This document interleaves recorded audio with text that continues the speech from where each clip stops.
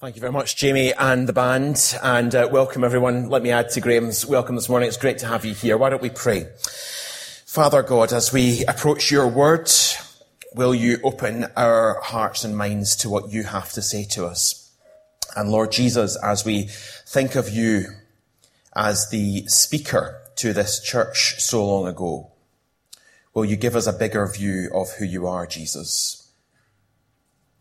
And let us listen to your voice to us today. Amen. So as Graham mentioned, we're continuing to look at these letters to the churches. You've got mail, we're halfway through, and we're looking at the message to the church in Thyatira. You'll find it in Revelation chapter 2 and verses 18 to 29. And if you can get hold of a Bible, please get hold of one or see it on your phone or whatever. Revelation 2, 18 to 29. Let's read it together now. To the angel of the church in Thyatira write, these are the words of the Son of God, whose eyes are like blazing fire and whose feet are like burnished bronze. I know your deeds, your love and faith, your service and perseverance, and that you are now doing more than you did at first. Nevertheless, I have this against you. You tolerate that woman Jezebel, who calls herself a prophet. By her teaching, she misleads my servants into sexual immorality and the eating of food sacrificed to idols. I have given her time to repent of her immorality, but she is unwilling. So I will cast her on a bed of suffering, and I will make those who commit adultery with her suffer intensely, unless they repent of her ways. I will strike her children dead. Then all the churches will know that I am he who searches hearts and minds, and I will repay each of you according to your deeds. Now I say to the rest of you in Thyatira, to you who do not hold to her teaching and have not learned Satan's so-called deep secrets, I will not impose any other burden on you except to hold on to what you have until I come. To the one who is victorious and does my will to the end, I will give authority over the nations. That one will rule them with an iron scepter and will dash them to pieces like pottery, just as I have received authority from my Father. I will also give that one the morning star. Whoever has ears, let them hear what the Spirit says to the churches. And it's been my prayer as I've read and prepared for this over recent days that quite simply God would have something to say to each of us. And that as that passage finishes by saying those who have ears, let them hear what the Spirit says to the churches. So we would be discerning of what God and God the Father, Son and Holy Spirit have to say to us this morning as individuals, perhaps as families, and also as a church today. My title for Thyatira is that Thyatira is both committed and compromised. I wonder if it seems often that we'd have to either be one or the other. And so either you'd be expecting to be hearing about those who are fully committed, or those who are in some ways compromised, those who are no longer following Jesus. But Thyatira is an interesting church because it seems that they are both committed to following Jesus, but they are also living in a way which for many of them amounts to compromise. And so that's my challenge. It's been a challenge to my own heart this week about whether it's quite possible for me as an individual and for us as a church not to desert the faith. That's not what this church had done. They were still carrying on. And at least superficially and externally, they appeared utterly committed. But yet the Spirit, Lord Jesus himself, speaks to that church and says, I commend you for your commitment, but I look and I also see real compromise. So we want to get into that, and in three very simple sections. I want to look first of all at the speaker, because I think it's important that we try to understand more about who is speaking to this church and how he describes himself. I want to look at their situation, and I want to look at the solution to that situation. So first of all, the speaker here. And my question, as I've reflected on the speaker, is whether my view of Jesus is far too small. And it's my question of you today as well. As you look at Revelation chapter 2 and look at this and look at how the speaker, Jesus himself, describes himself, I wonder if we've made our view of Jesus far too small. Let's look back to chapter 1 so we get the context. Chapter 1, we also have a revelation of Jesus. Verse 5, Jesus Christ, who is the faithful witness, the firstborn from the dead, and the ruler of the kings of the earth, to him who loves us and has freed us from our sins by his blood, and has made us to be a kingdom and priests to serve his God and Father. To him be glory and power forever and ever. Amen. So there's that revelation of Jesus as he's described as the faithful witness, the firstborn from the dead, the ruler of the kings of the earth, and crucially, as he's described as him who loves us and has freed us from our sins by his blood. I want us to take a few minutes to recapture, perhaps for some of us, a real picture of who Jesus is as the speaker here this morning. He is the one who loves us. And if we're following him, he is the one who has freed us from our sins by his blood. But specifically, what aspects of his person does he emphasize to the church at Thyatira? Well, look at chapter 2, verse 18. He says, the words of the Son of God, whose eyes are like blazing fire. So we hear about his eyes, whose feet are like burnished bronze, still in verse 18. Verse 19, I know your deeds, your love and faith, your service and perseverance. So we hear about his mind, his knowledge. Not only his eyes, not only his feet, but also his knowledge, his mind. I know your deeds. And then we hear more about who he is and what he's doing when we look on to verse 23, where he says, I am he who searches hearts and minds. So something there about his eyes, something about his feet, something about his mind, and something about his activity as he searches hearts and minds. I wonder if we've grasped and continue to grasp that Jesus sees us, knows us. He sees us. He knows us. It seems such a basic truth, doesn't it? And maybe you've got a greater awareness of it than I have, but I've just reminded myself as I've looked at this passage time and again, Jesus, you're the one who sees me and who knows me. I wonder if we look at our own limited vision and our own eyes and how little we can see. Most of us can see around everybody who's in the room, but we certainly can't see what's going on in the houses across the road even. And our vision is so limited as human beings that does that in some way cause us to have a limited sense of what it means when Jesus says, I see you and I know you. Have some of you been to see the great new film, Finding Dory, yet? I'm not seeing a sea of hands. Some of you have been. I'm glad to see one or two of you been to Finding Dory. Well, I apologize if any of you are marine scientists here today. I'm not, but I learned something about the ability of whales from watching the film Finding Dory, because it tells us quite a bit about echolocation and the fact that whales have got skills to sense what is going on, potentially miles away in the ocean, much greater skills than we would have on Earth or if we were in the sea. And according to Finding Dory, and I'm sure the very accurate science portrayed therein, those whales can detect even the slightest movement miles away in the ocean, thanks to that great ability they have of echolocation.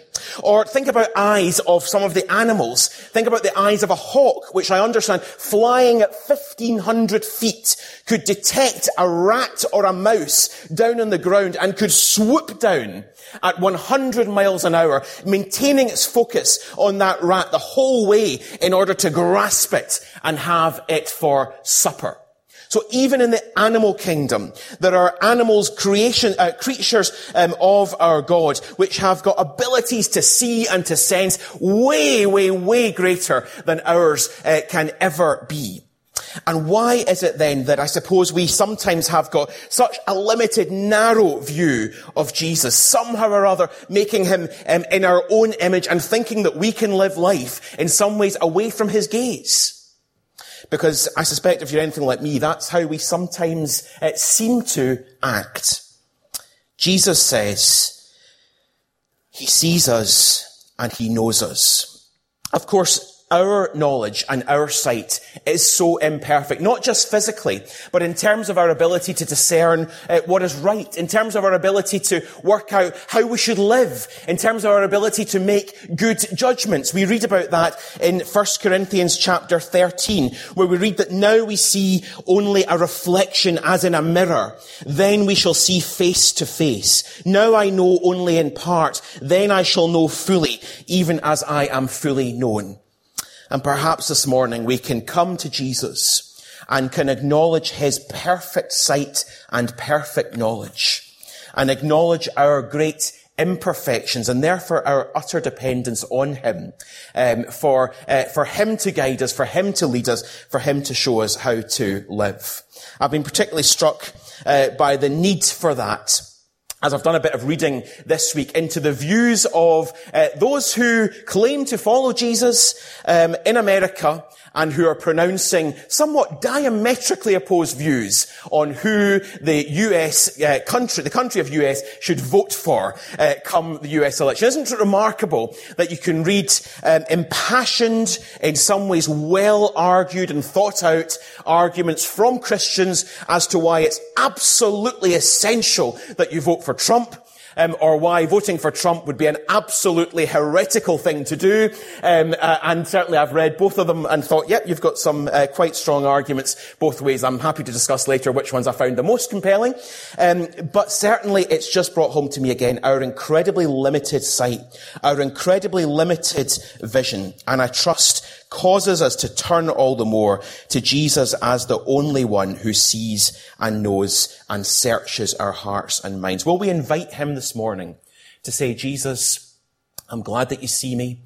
I'm glad that you know me. I'm glad that despite all that you see, you love me. I'm glad that you have freed me and forgive me from my sins through your blood.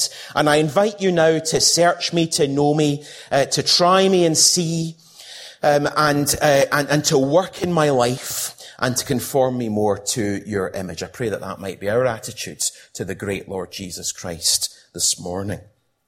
So he sees, he knows, and he looks at this church in Thyatira with his eyes of blazing fire, with his feet of burnished bronze, speaking, I think, of his strength and his control, and says, I've got some really great words of commendation for you. I know your deeds, your love, your faith, your service, your perseverance, and that you're doing more than you did at first. Those hearing it must have been thinking, this is fantastic.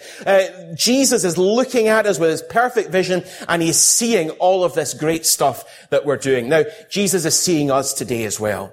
And I'm sure as he looks down on this gathering of followers of Jesus, all in different situations, he looks, and maybe for some, the word to you today is simply that Jesus sees your perseverance. Maybe it's just that Jesus sees the fact that you're still clinging on, and he wants to commend you for still hanging on. I see your perseverance. I see the difficulties that you've been subjected to. I know intimately all about the difficulties of your family life, about all that's going on in your work, about all that's going on in your own heart, about your ill health, about financial worries, and you're persevering. You've chosen to come here today once again to meet with God's people. You're not giving up. You're hanging on. I see it, and I commend you for your perseverance. Take that word of encouragement if that's for you this morning. Maybe for others, you've done more than persevere. Maybe your life this week has been full of deeds, love, faith, and service, in which case Jesus sees it and he knows it. Maybe some of you are gearing up for a busy, busy week with the holiday club at Bruntsfield. And again, a word of encouragement for you. Jesus sees what you're doing. He sees and appreciates your love, your faith, your deeds, and your perseverance. And he assures you this morning, no matter what may happen, no matter what physical or immediate results you may see from that holiday club, he assures you through his word, 1 Corinthians 15:58, let nothing move you. Give yourselves fully to the work of the Lord, because your labor in the Lord is not in vain. It's never in vain. It's never wasted. You're never laboring for the Lord for no reward or for no reason. It's not in vain. So folks, those of you, the great team that will be assembling this week, throw yourselves wholeheartedly into that work, not serving the kids first and foremost, but serving the Lord, knowing for sure that it is not in vain. So that's the situation that we see in Thyatira. But of course, there is a very big but coming in terms of what Jesus sees. And verse 20 says, nevertheless, I have this against you. You tolerate that woman Jezebel, who is not leading, she is misleading. And we see here a real challenge about those who are not leading effectively, but who are misleading. So what's going on here? What's going on in this church? At face value, all that we're told is that a woman Jezebel has come into the church. She's calling herself a prophet, and she's misleading servants into sexual immorality and the eating of food sacrificed to idols. She's been given time to repent. She's unwilling, and she's about to be cast on a bed of suffering. And those committing adultery with her are also going to suffer intensely.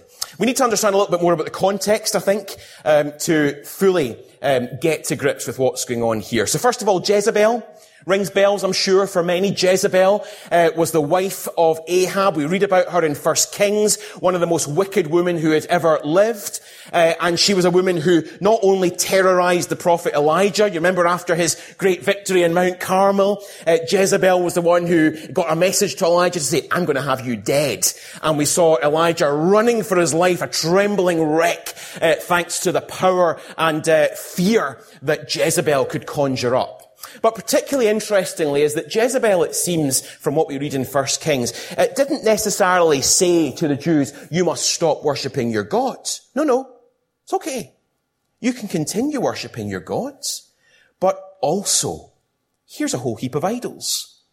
The prophets, the Baals, you should worship them too.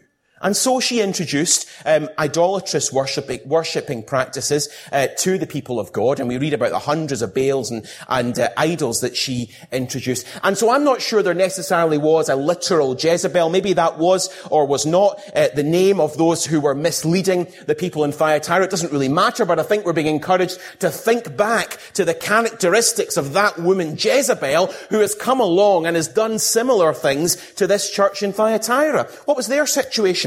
Well, they were in a town which we don't know an awful lot about, but we do know that they had lots and lots of trades. Do you remember the story of Lydia? Lydia, the seller of purple, well, she was from Thyatira. So Lydia was a woman, incidentally, who could hardly stand in sharper contrast to Jezebel, if you want to do a wee character study between the two. But Lydia was the seller of purple who had come from Thyatira, so her trade was in cloth and in dyeing cloths. And equally, we understand there were people who dealt in copper, in bronze, in other fabrics, in leather. And in that town, in order to succeed in business, it seems as though you had to be part of some of the very powerful trade guilds, effectively the unions for the particular types of employment that you were dealing with. And associated with those unions was a whole lifestyle. It wasn't that you just had to be there to try and purely help with the trading of those goods, but rather it was a whole lifestyle thing. And there were all sorts of rituals. It does seem as though within those unions there would be all sorts of deviant sexual practices going on, and indeed there would be idolatrous worship and the eating of foods offered to these idols. And the Christians in that church had heard clearly the word of God as it had been brought to them.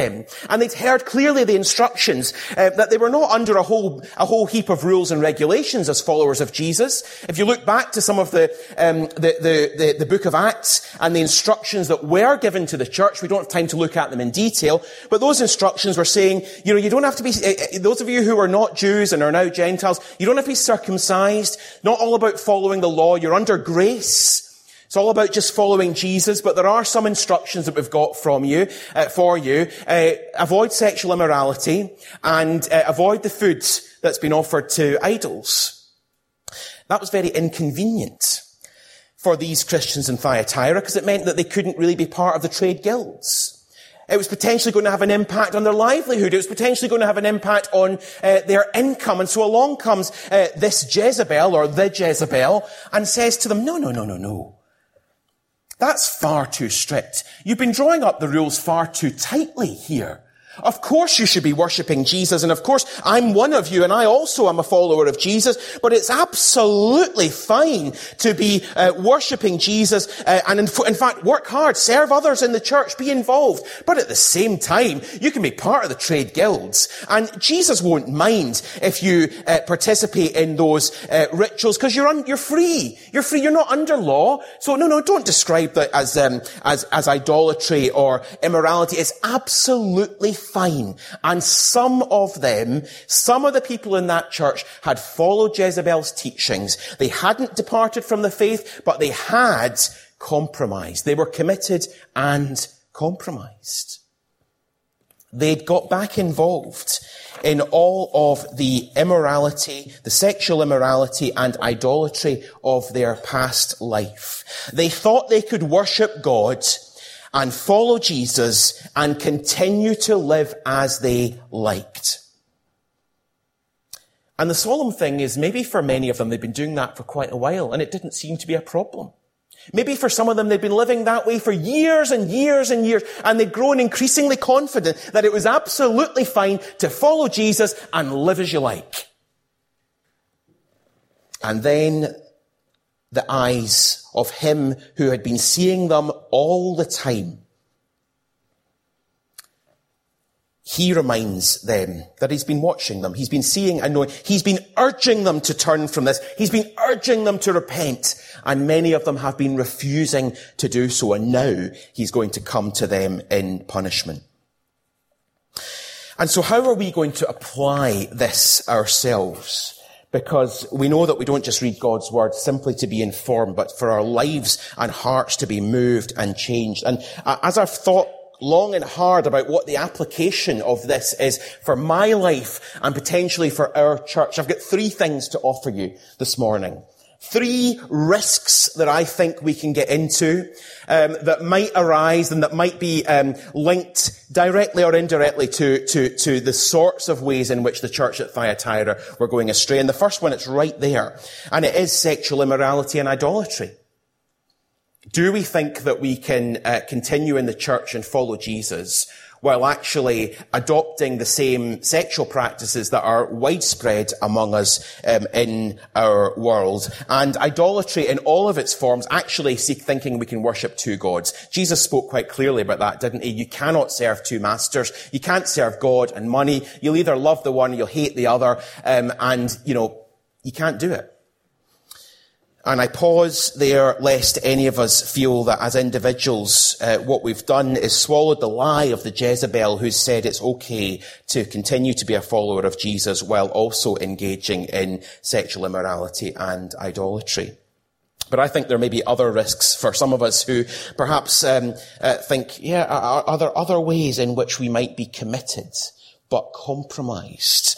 Well, I think sexual immorality and idolatry will be the risk for some. I think self-preservation and isolation may be a risk that we could also fall into as a church and as individuals.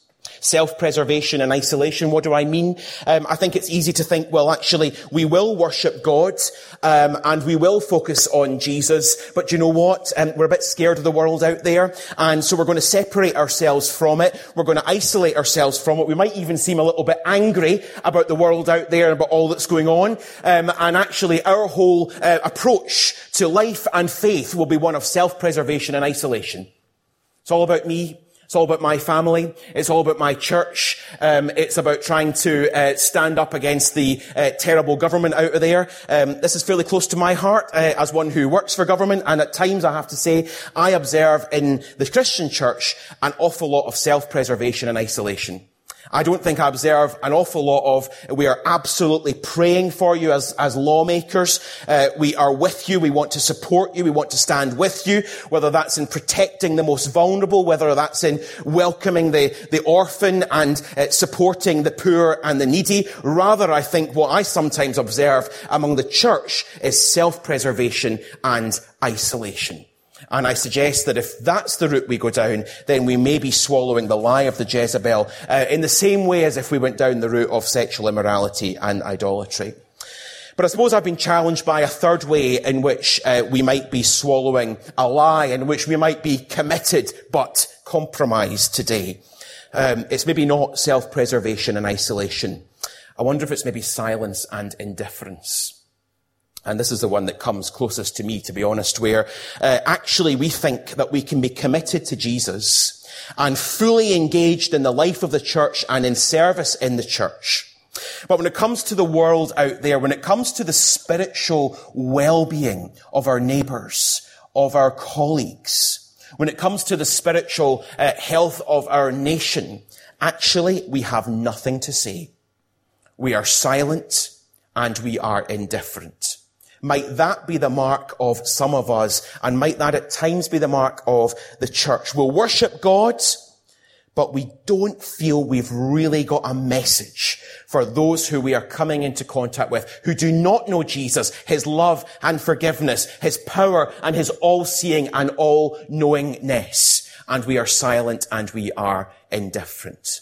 May you reflect on what it is Jesus might have to say to you in your life. Is it about sexual immorality and idolatry? Is it self-preservation and isolation? Is it silence and indifference? If it's any of these things, then there is an invitation given to us by Jesus as he speaks to the church in Thyatira. Verse 21, I have given her time to repent of her immorality. Isn't it great here that Jesus reminds them again that he is gracious, that he is loving, and that despite all that Jezebel had done, she has had opportunities to turn and to leave behind her rejection of God and to turn again to Jesus. And I trust that as we reflect on this letter to the church, for some of us, we might feel the call and know the need to repent.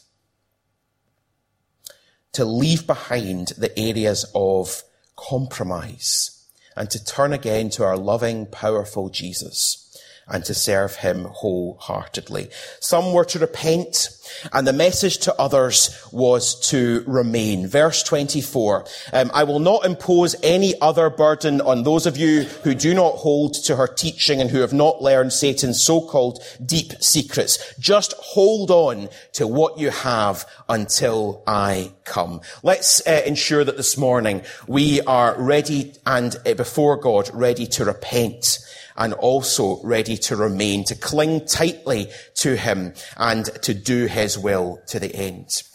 We're almost done, but before I finish, there is also a promise given to these Christians if they truly turn from the Jezebel, if they repent, and if they cling tightly to Christ. There's a promise that they will be given authority, that there's a great future for them. Verse 26, to the one who is victorious and does my will, I will give authority over the nations. Again, they're encouraged to see just beyond the immediate, to look to the long term, to recognize all the plans that Jesus has in store for them, to realize all of his purposes, and to look to the long-term future as they commit to Christ.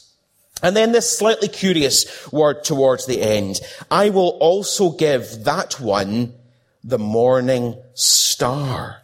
What does that mean?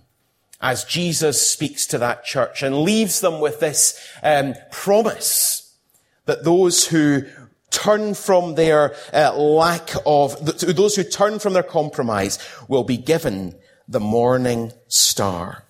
Well, let me turn you to Revelation chapter 22 and to verse 16. Revelation 22 verse 16. I, Jesus, have sent my angel to give you this testimony for the churches. I am the root and offspring of David and the bright morning star. Jesus himself describes himself as the morning star. And I think that's where we'll leave the church in Thyatira today. We'll leave them with this great promise that if they turn from their compromise in whatever way that might be, they will not only know blessing from Jesus, they will not only know what it is to be doing the will of Jesus, but they will have Jesus. He who describes himself as the bright morning star will be theirs. They will live their life in intimate fellowship, connected to and knowing Jesus. That promise is available for us. Isn't it a great one? That we can know Jesus. He will give to us the morning star. He'll give us himself, his presence, his power, his glory, all that he promises, all that he is. He offers that to us, but invites us to reflect and maybe to repent if there has been compromise alongside commitment in our lives. Let's pause and pray now.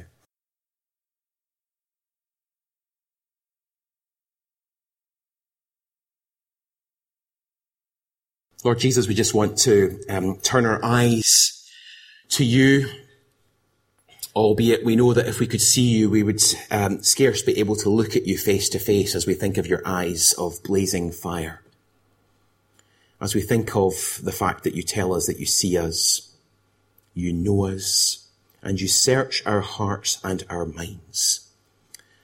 And as we linger for a few minutes together, as we sing, as we have this opportunity to take bread and to take this cup, we simply open our lives and our hearts to you, Lord Jesus, as the one who sees us, knows us, searches our hearts and minds.